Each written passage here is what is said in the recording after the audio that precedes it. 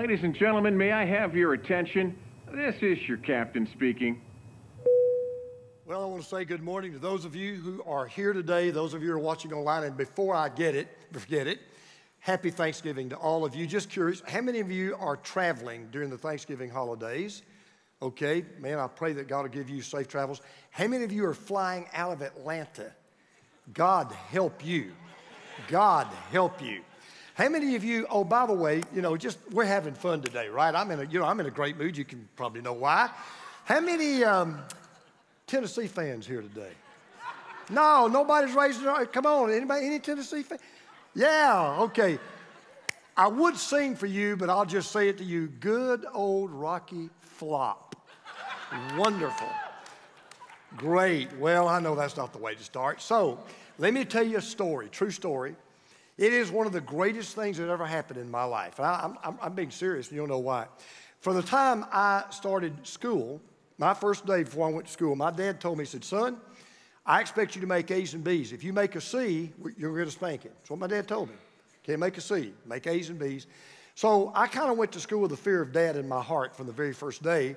And I've always been a real competitive guy, those that know me. And so I really always have tried to, make straight A's and all that kind of stuff. Well, very grade conscious, so that kind of lends to color to this story. I was in the 8th grade.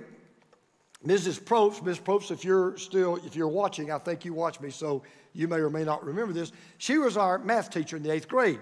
Now, Miss Probst was a believer. She went to my church. She was a great teacher. She was hard. She was just hard. So she would assign a lesson for the next day. Every day she'd assign a lesson, and we were expected to learn how to do the math problems that she assigned.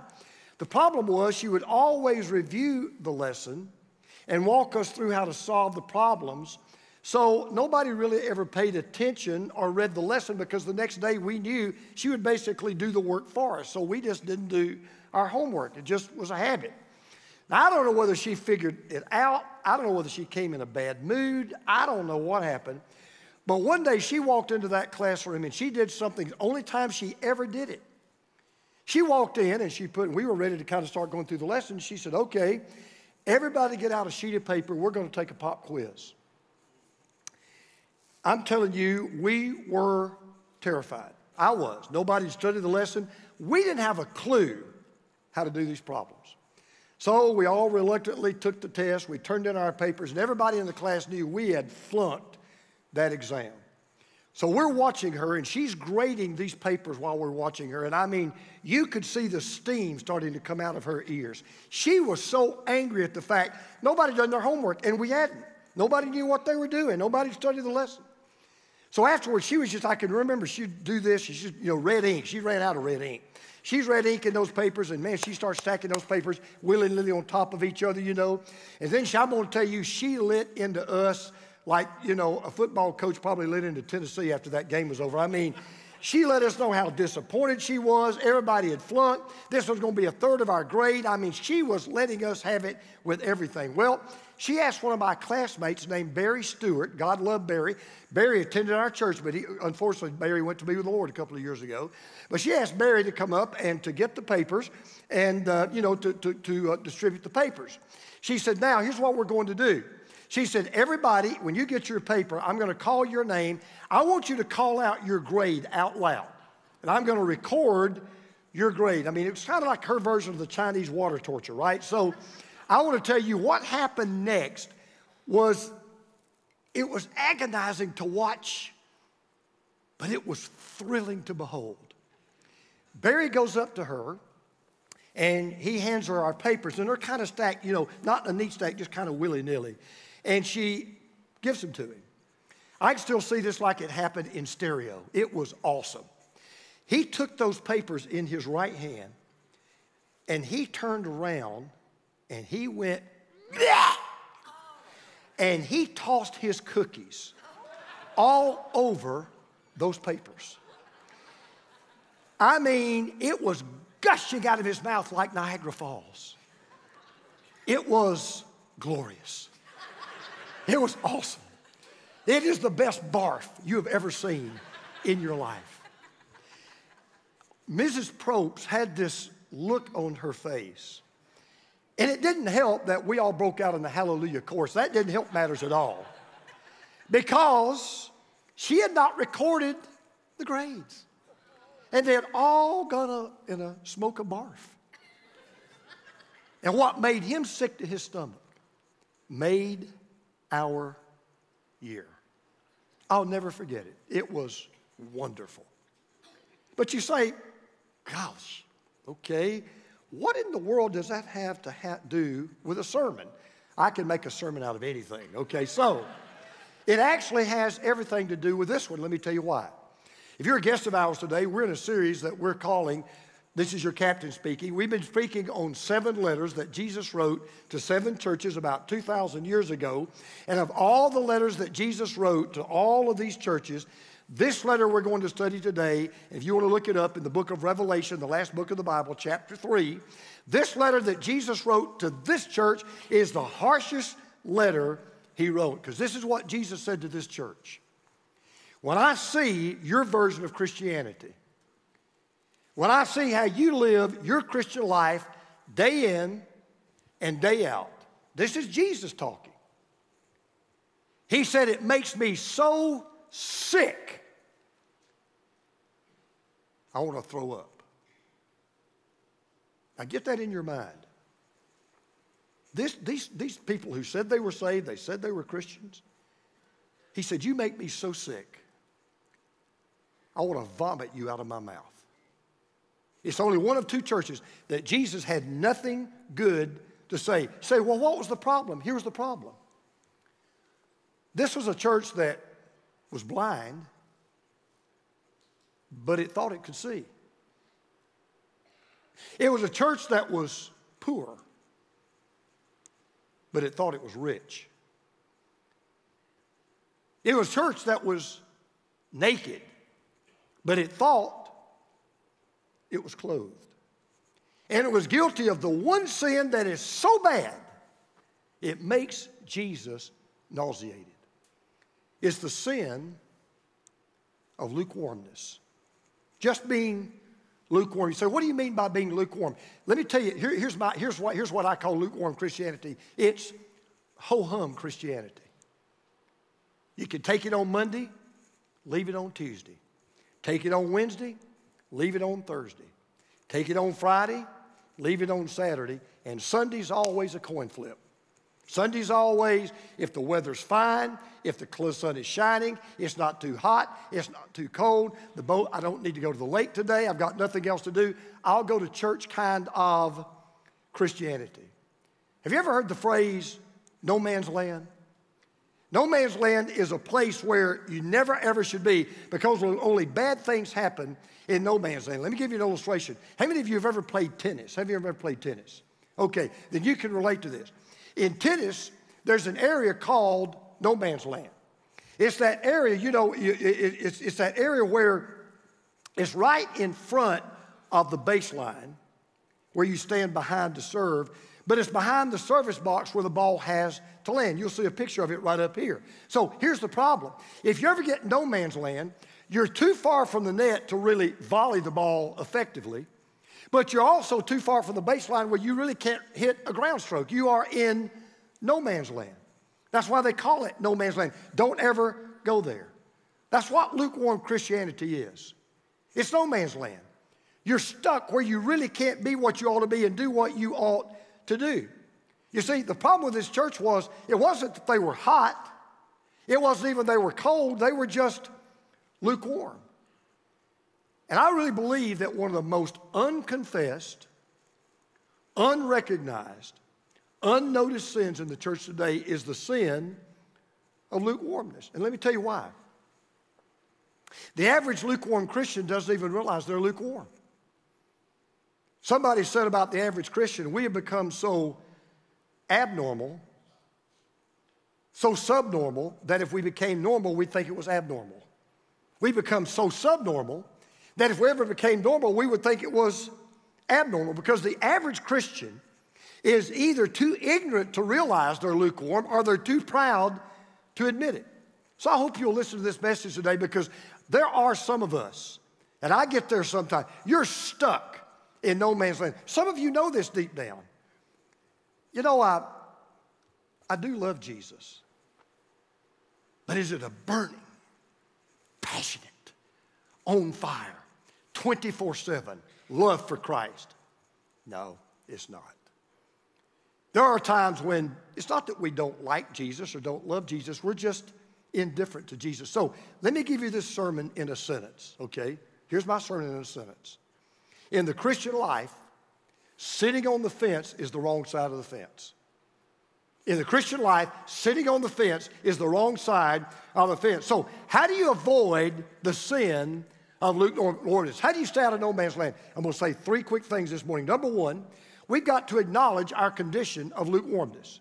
I mean, right out of the bat, got to admit it. Now, I'm sure the church at Laodicea was shocked when they read the opening line of this letter. We're in Revelation 3, verse 14.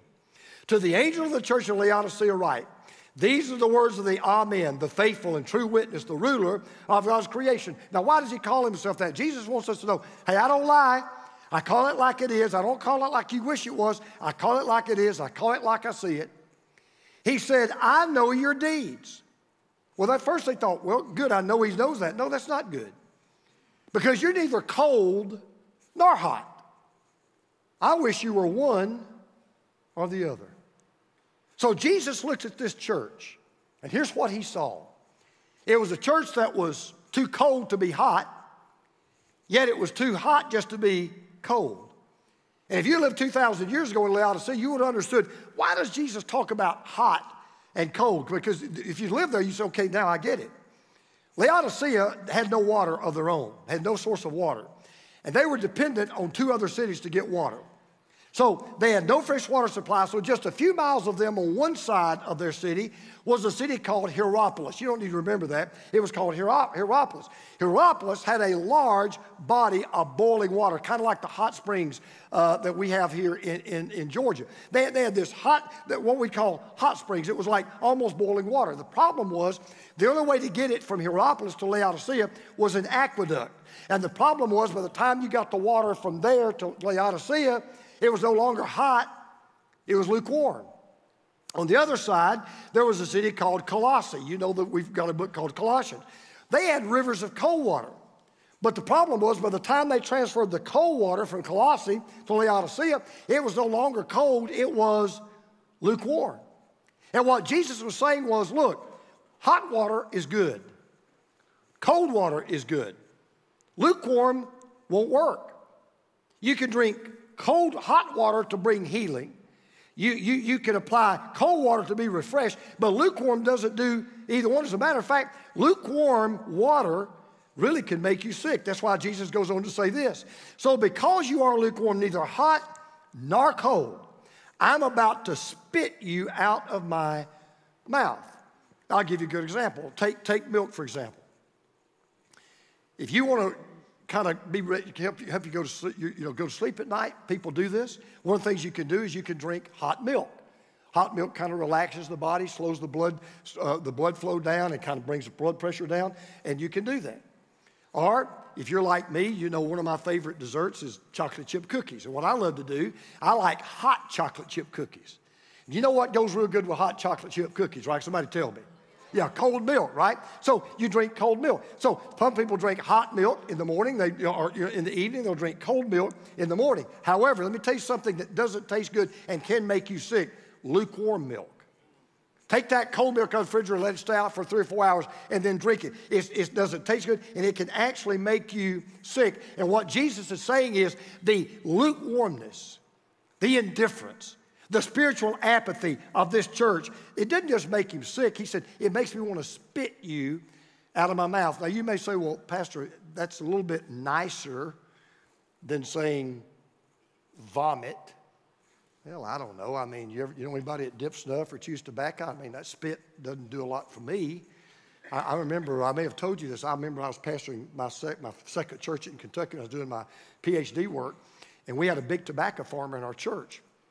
And so he came, Labor Day was coming up, and he said, hey, preacher, he said, you ever gathered tobacco? And I said, no, I've never gathered tobacco in my life. He said, listen, Got a bunch of church guys and their families are coming over. We're all going to get him out, bring it, gather them out tobacco and hang tobacco.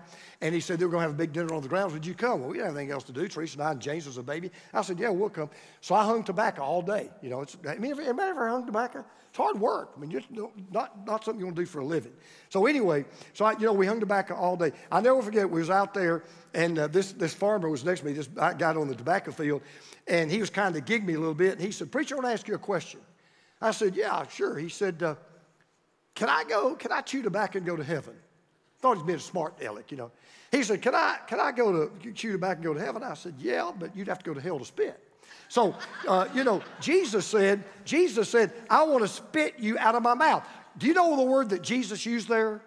Jesus used the Greek word that gives us the English word emetic. Now, if you're a nurse or a doctor, you know what an emetic is. An emetic is something that you give to someone to force nausea or vomiting. If you swallow poison accidentally, you go to the hospital, they're going to give you an emetic.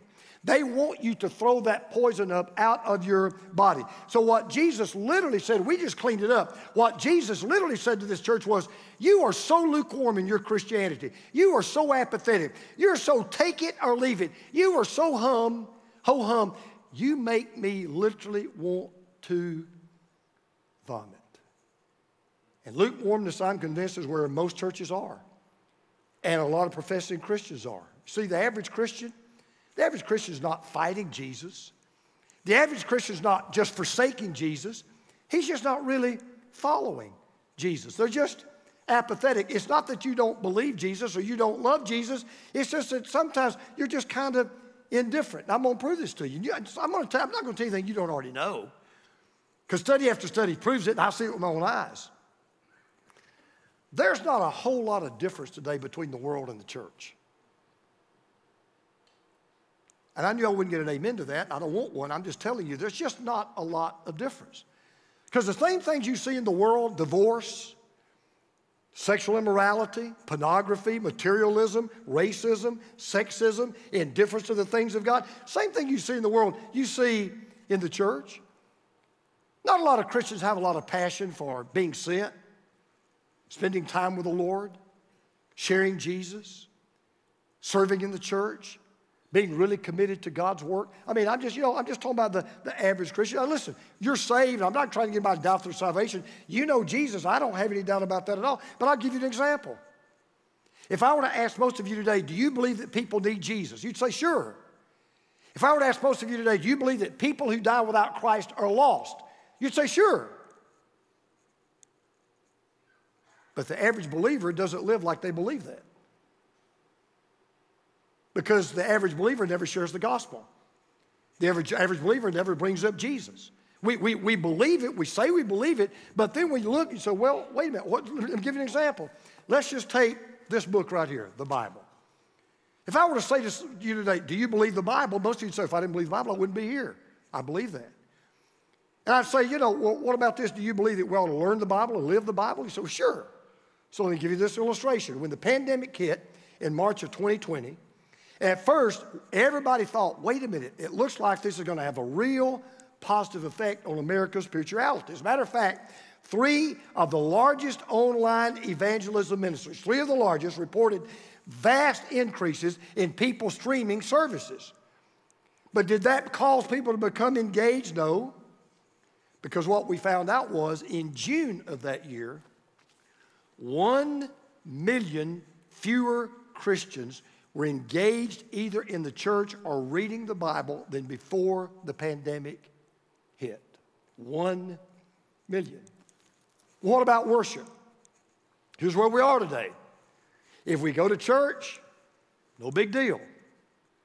If we don't go to church, no big deal. And when we do come to church, being honest, I mean, do we really worship, sing, get engaged, hearing God's word with the same passion we do at a movie or a ball game? I mean, when it comes to really being different to the world by living a pure, holy, godly life, we're kind of lukewarm. So here's what I'd like to ask all of us to do. I did it myself this morning. I want you to imagine I had a spiritual thermometer and I gave it to you and I said, take your spiritual temperature. Now just be honest. Is your Christianity, if you took your temperature, is it hot enough and passionate enough to bring healing to people who are spiritually sick, to bring refreshment and hope to those who are hurting? Or is it just lukewarm?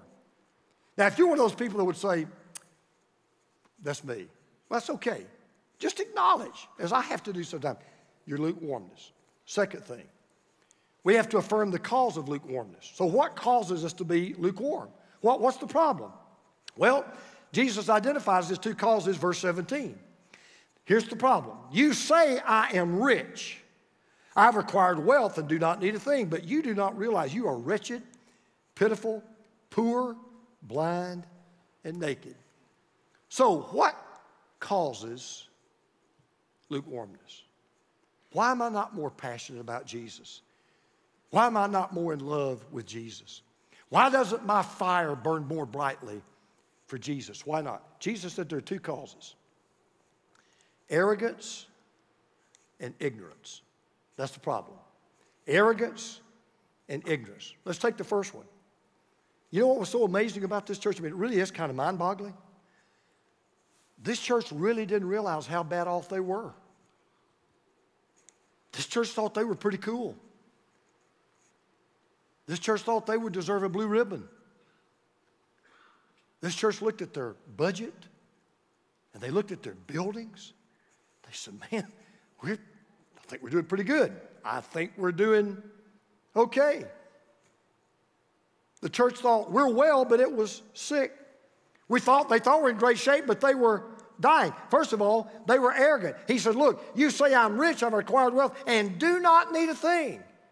Now, there's no question that church probably had a lot of money. Laodicea was a very prosperous city. And they probably had a lot of very prosperous people who attended that church. And the bills were paid, and money was in the bank, and people were coming, and everybody seemed happy. So they thought everything was good. And back in that day, if you'd walked into that church on a Sunday, sat through a worship service, here's what you would not have seen. You would not have seen people getting saved. You would not have seen people being baptized. You wouldn't see anybody weeping and broken over their sin, repenting of their sin. You wouldn't really see people going all out in their worship, being discipled, being, serving, being sent. And see, the problem with this church was they had decided, you know what? We're going to measure our success by our worldly wealth rather than by our worshipful witness. Now, let me tell you something that is true about both the church and an individual. So I want you to remember this. This is, particularly this Thanksgiving week, this is a great lesson for all of us to learn. Don't ever measure your success by what you own. Measure your success by what owns you. Don't ever, listen, if anybody in the world, if any country in the world ought to celebrate Thanksgiving, it ought to be America. Let me tell you something. God has blessed America. He has so blessed America. I've told you this before. 99.99% of you sitting in this room and watching me right now, you are richer than 98% of the world. We will stuff ourselves, and I've already confessed before I do it. We're going to stuff ourselves at Thanksgiving. And we will be eating all day long on a day, and we'll eat more food than some kids will get in a month. We are so blessed, and we should be so thankful. But don't you ever measure your success by what you own. You measure your success by what owns you. See, the church at Laodicea, they were prosperous, they were popular, they were polished, they were proud, but they were powerless. You say, how do you know that? Because, as you're going to see in just a moment, you know what the biggest problem this church had was? You're going to see this in a minute. Jesus was on the outside looking in. Jesus wasn't even in the church. And I don't care if a church exceeds its budget. I don't care if you build new buildings. I don't care if you call the finest staff. I don't care if you got a good preacher. I don't care if you've got the most influential people. I don't care if you've got the best worship ministry. If that church is not burdened for lost people, if we don't want to see people saved, if we don't bathe ourselves in prayer, if we don't want to see people repenting of when they're wrong, walking with God, if they're not on fire for the gospel, if we're not on fire for the gospel, we're just a lukewarm church. We may think we're rich, but we're not, and it makes God sick. But here's the other problem. Boy, not only were they arrogant, they were just ignorant. Jesus says in verse 17, you don't realize that you're wretched and pitiful and poor and blind and naked. They didn't even realize they were lukewarm. Because see, here's the danger of lukewarm Christianity. You can come to church. You can give your money. You can live a clean life. You can pay your taxes. You can even keep a Bible on your desk and not even know that you're just lukewarm. Because the lukewarm Christian is usually the last one to know they are a lukewarm Christian. I mean, look, let's just take our heart out and put it in a mirror. Let's just look in the mirror of our heart today. You say, well, I'm not against God. I know that. You wouldn't be here if you were against God. Here's my question. Are you excited about God? Is He the passion of your life? I have a mentoring program. Every year I mentor 8 guys. There was a man I mentored a few years ago. Our group helped this man in ways I won't even go into. I mean, this guy was in the tank. And we really helped this guy get back on his feet. Well, about 3 years ago, he left our church. Just never said goodbye, just boom, gone. So what happened? Well, he was in a leadership position in our church. And I'll just put it this way, he just had some serious blind moral spots in his life. And when he was lovingly confronted just to do the right thing, he just left. Because you see, there are believers that, and I hate to say it this way, but I'm going to be honest. They're believers, they just want to go to heaven and be left alone. I'm being honest. They just want to go to heaven and be left alone. They just want to come to church and be left alone. They don't want to be challenged. They want to be asked to serve. They want to be asked to share their faith. They don't want to be asked to give. See, the arrogance of this church was rooted in the ignorance of this church, because wherever you find arrogance, you always almost find ignorance. You say, well, how do you know that? I'll tell you why. Do you know what an arrogant person, by the way, I could ask you this question. If I were to ask you, have you ever met an arrogant person in your life? You'd all have to raise your hands, because if you have never met one, go look in the mirror. We've all, listen, can I get an amen to this? We're all arrogant at times. I am. I admit it. We're all arrogant at times. But let me tell you what an arrogant person is. Here's how you get arrogant. You get arrogant when you forget just how small you are compared to the one that made you. That's when you get arrogant. When you realize, you know what? I have what I have. I am who I am by the grace of God, period. I can walk today because of the grace of God. I can see today because of the grace of God. I can hear today because of the grace of God. I have money in the bank today because of the grace of God. I'll eat great food at Thanksgiving, all because of the grace of God. Because you cannot totally appreciate the grace of God and be arrogant at the same time. So an arrogant person, just someone, yeah, you can clap, give the Lord a hand. You can be arrogant, but arrogance always is rooted in ignorance. Man, I didn't even know it. Now, watch this. Arrogance plus ignorance equals lukewarmness. That's what it is. Arrogance plus ignorance equals lukewarmness. So, I'll ask you again. What's your spiritual temperature? Anybody here stuck in no man's land? Second question. All right, third thing, we're done. So what do? You're lukewarm, what do? You admit it. You realize it. You're awake. What do I do, Pastor? Number 3, we have to apply the cure for lukewarmness. Now, here's what I love about Jesus. Now, I love this about Jesus. I never have a problem with people being critical. I want to make something I really don't. Well, this is kind of one of those, when I'm in the neighborhood kind of deals. I got no problem with being critical. I got no problem with pointing out when I do wrong, our church does wrong, we blew it here, we didn't do that. No problem. One thing I got a problem with is don't send me an anonymous letter, because I never read them. I'm just telling you that right now. Don't do that. And by the way, you may say, I'll send a fake name. No, we check every name, so don't do that either. We're ahead of you. Got no problem, really do. I don't have any problem with that whatsoever. In fact, I like it. However, this is what I don't like. Don't curse the darkness and then refuse to light a candle. You want to be critical, that's fine. Tell me what you do about it. You see, as Dr. Rogers used to say, it doesn't take a lot of size to criticize. It's one thing to say, okay, you're doing this wrong. Okay, well, how would you do it? Tell me, I love the story about the lady. Dwight L. Moody got through preaching one Sunday morning, and he was walking out the door, and a lady stopped him. He was talking about winning people to Christ. She said, Brother Moody, I got a problem with you. He said, what's your problem? She said, I don't like the way you witness to people. He said, well, how do you do it? She said, well, I don't do it. Dwight L. Moody said, well, I like the way I do it, but the way you don't. I don't mind you cursing the darkness, but light a candle. That's what Jesus does. See, Jesus doesn't just condemn this church because they're not where they ought to be. He says, let me counsel you so you can be where you need to be. So this is what Jesus says. This is his cure, verse 18. I counsel you, now watch this, to buy from me gold refined in the fire so you can become rich. Now, what in the world did he mean by that? Here's what I think you ought to do if you're lukewarm. Jesus said, you need to come into my store and buy from me the gold refined in the fire. That's what will make you rich. What did he mean? Here's what he was saying. Quit doing business with the world. Quit buying counterfeit goods. You need to return to the gold standard. Stop focusing on the worldly things that are just temporary. Focus on spiritual things that are permanent. And here's what Jesus would say to anybody listening to me right now. Hey, if you're shopping for peace, fulfillment, true success in any other store except my store, you're shopping in the wrong place. You're wasting your money. And then he goes on to say this, verse 18, and white clothes to wear, so you can cover your shameful nakedness, and salve to put on your eyes so you can see. Now, what did Jesus mean by that? Here's what he was saying.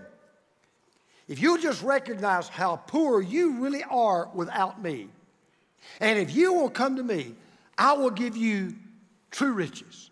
If you'll recognize where you are without me, and you'll come to me, I will clothe you with purity and power. If you'll just recognize just how blind you are without me, and you'll come to me, I will give you eyes to see what is really important in life. See, so many of us, so many churches, so many Christians, we're just blind to our lost neighbors and our lost relatives and our lost colleagues at work.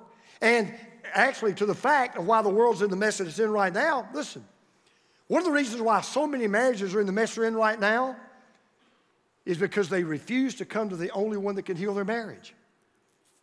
They refuse to realize one simple truth. Life and love and marriage is just like a triangle. And a husband's here, and a wife is here, and God is here. And the closer the wife gets to God, and the closer the husband gets to God, the closer they get to each other. I have yet to meet, while I'm in this neighborhood, I have yet ever to experience and see a marriage that ever didn't make it where both people really, truly loved Jesus. They may have said they did, I'm not saying that, but I'm talking about you cannot be passionately in love with Jesus, and you cannot be passionately in love with Jesus, and both of you not be able to love one another. So, we don't come to the only one that can solve every problem and heal every hurt and answer every question and bring every life out of the pit. Now, here's the good news about being lukewarm. And I've experienced it in my own life. So I don't want you to sit there at a pity party, and I certainly don't want you to walk on a guilt trip, and I don't want you to walk out the same way you walked in. So if you're watching right now or you're in this room and you're saying to yourself, look, I'm lukewarm. I get it. I am. I do love Jesus. I do trust Jesus. He is my Lord. He is my Savior. But my spiritual temperature, I'm not really doing real well right now. Here is the good news. You ready for this? You may be lukewarm. You don't have to stay that way. You don't have to stay where you are. By the way, if you're in a lukewarm church, you don't have to stay in that church. Well, but that's where my grandmother went. Well, I got news for you. Your grandmother's in heaven. And I'll tell you something else. Now that she's experienced what she's experienced in heaven, if she came back there, she'd tell you to get out of that church. So if you're in a lukewarm church, you have to stay there. If you're in a lukewarm marriage, you don't have to stay there. You don't have to stay lukewarm in your marriage. You don't have to be lukewarm. If you're in a lukewarm family, maybe all of your family's lukewarm. You don't have to be lukewarm. That's why Jesus says down in verse 19, watch this.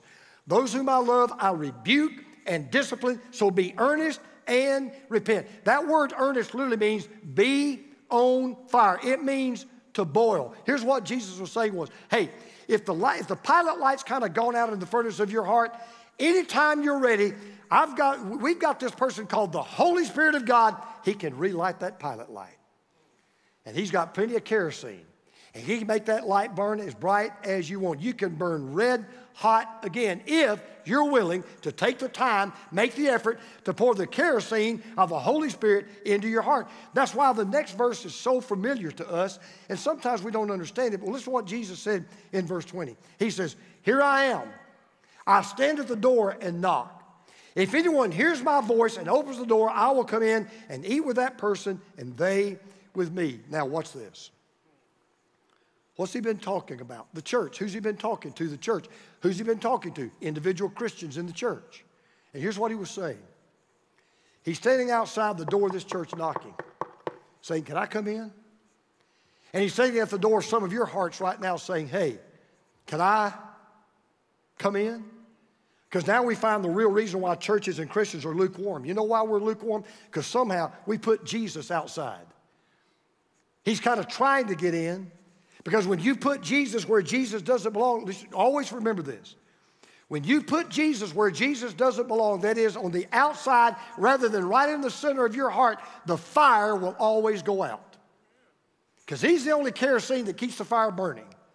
So Jesus said, would you just let me back in? Because when you put him where he doesn't belong, your fire goes out, your passion dies, your commitment vanishes, and Jesus is talking to the church, and Jesus is talking to the individual. So, be honest. Have you fallen into the pit, the trap of lukewarmness? Because anytime you're ready to open the door and let Jesus back in where he belongs, he says, I will come in. If you've never given your heart to Jesus, you may say, but you don't know what I've done. You don't know where I've been. You don't know where I am. My door is so dirty, he wouldn't have put his hand on the knob. Oh, it's better than that. You say, will he clean up my door? He is the door. He is the door. And he will come into your heart. He will save you. He will clean you. He will forgive you. If you'll just let him back and let him in on the throne of your life. So here's what needs to happen for two groups of people. If you've never let Jesus into your heart, you need to get off the throne of your heart and put Jesus on the throne of your heart. But if you say, no, I've done that, I do love Jesus, okay, then you need to get off the throne of your heart and let Jesus back on the throne of your heart. So I'm going to close with this incredible story. I had this in my filing system for years and had forgotten about it. I still really can't get over it. I'm not making this up. Nate Roman lives in Marlborough, Massachusetts. So he came home from work one day and discovered somebody had broken into his house. Well, he thought it was a burglary, but the problem was nothing was missing. And when he walked around his house, he realized somebody has broken into my house and they have cleaned my house. I'm not making this up. They had vacuumed the carpets, made the beds, scrubbed the toilets. I mean, they gave him a 5-star maid service. He calls the police. The police comes. They said, sir, we can tell somebody did break into your house, but we don't have any fingerprints. We don't have any hair. We don't have any DNA. The crime scene's totally clean.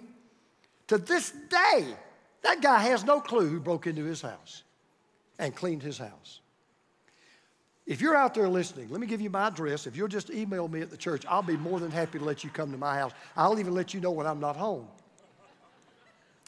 What's the moral of the story? Here's the moral. Jesus will never break into your house. But if you are an unbeliever, if you'll open the door of your heart and let him in, he will clean you from top to bottom permanently. If you're a lukewarm Christian, and you'll just open the door of your heart and say, Lord, sorry, come back in. Please sit on the throne of my life. You will find the joy, the peace, the thrill, the excitement, and the passion that ought to be in the heart of every Christian. So listen to this. I got 20 seconds. They keep me on the clock, and I'm going to make it on time. Glory, hallelujah. That's your Thanksgiving gift. When you get to heaven, and I get to heaven, and we finally lay our eyes on that Jesus, and we see those golden streets, and we see those pearly gates, and I see my sweet mom, and I see my sweet dad again, you won't be able to find lukewarmness anywhere in my heart, and there won't be any in yours. So why don't we practice that kind of Christianity right here, right now? So would you pray with me? Heads are bowed, eyes are closed. I want to talk to two people quickly. Number one, you don't know Jesus. You've never given your heart to Jesus. Let me tell you what I know is happening in your heart right now. If you're in this room, this is what's happening to you right now. If you were to die today and you either know you would not go to heaven and you're not sure whether you'd go to heaven or not, let me tell you what I know what's going on right now. Jesus is knocking on the door of your heart. And if you would just open the door of your heart like I did when I was a 9-year-old boy, if you just open the door of your heart and you just say this, Lord Jesus, come into my heart. Save me. Forgive me. Cleanse me. Give me eternal life. Forgive me of my sins. I repent of my sins. I confess you as my Lord. I trust you as my Savior. Jesus will come into your heart, clean you from top to bottom now and forever. He'll take over your life, and you can live a life like you never imagined possible. And if you prayed that prayer with me just then, if you said something like that to Jesus just then, you're in this room and you prayed that prayer, you're watching right now. If you're watching right now, here's what I want you to do. I want you to go to a website right now. Get on your phone, your iPhone, your computer, iPad. Go to this website right now. It's crosspointchurch.com/next. crosspointchurch.com/next. Just go to that website right now. And there will be people, we've got people waiting to hear from you, and we'll tell you how to take your next step, how not to be just a saved Christian that becomes lukewarm, how to be a saved believer that stays on fire for Christ. Let us help you do that. If you're here today in this room, young, old, married, single, rich or poor, and you prayed that prayer with me, and you meant it. Now, you didn't mean it. I'm not talking to you. Hey, I did that, Pastor. I prayed and asked Christ into my heart. Here's what I want you to do. When this service is over, go out to the lobby. There's a table there called Next Steps. Go to that table and simply say to the people there, hey, I gave my life to Christ today. I became a believer today. I accepted Jesus into my heart today. Something like that. They will simply tell you. They'll help you. They'll give you materials, and they're going to help you take that next step for God. If you say, well, I've already been saved, Pastor, I already know the Lord. Well, have you taken the next step of baptism? We baptize every Christmas Eve. I'll be baptizing Christmas Eve. You say, I've never been biblically baptized. You need to do that. That's your next step. I'm going to invite you to go out to that lobby and say, hey, I've never been baptized. I do need to be biblically baptized. Make that appointment to do that. You may say, I've already done that. Are you a member of this church? No, I'm not. You come here, yes. You know what your next step is? You need to join this church, be a part of this church. We got people right now going through Starting Point. That's what you need to do. Get involved in Starting Point and be a part of this church. Oh, I've already done that. I'm a member here. Are you worshiping like you ought to? Are you spending time with the Lord? Do you serve somewhere in our church? Are you being discipled in a small group somewhere, some way, somehow? Are you willing to be sent? Do you have that one person you're praying for that you're trying to bring to Christ? Well, no. That's your next step. Lord, my prayer in the name of Jesus is that you would deliver me, beginning with me. This church deserves nothing less than a pastor on fire for Jesus. They don't deserve a lukewarm pastor. Lord, deliver me from lukewarmness and deliver us. Lord, may we not ever be the church or the Christian that makes you sick. May we be the church and the Christian that brings a smile to your face, joy to your heart, and a desire to scream at the top of your lungs, well done, good and faithful servant. That's our prayer in Jesus' name. Amen. Now, before we leave, but we got one last thing. There's a video that I want you to see. We're doing something super cool this year for you and inside and outside the church at Christmas. It was our staff, our Next Gen guys, came up with this idea. It is a super, super idea. We want you to be a part. It will really make your Christmas I think, better than it's ever been. So watch this video right now.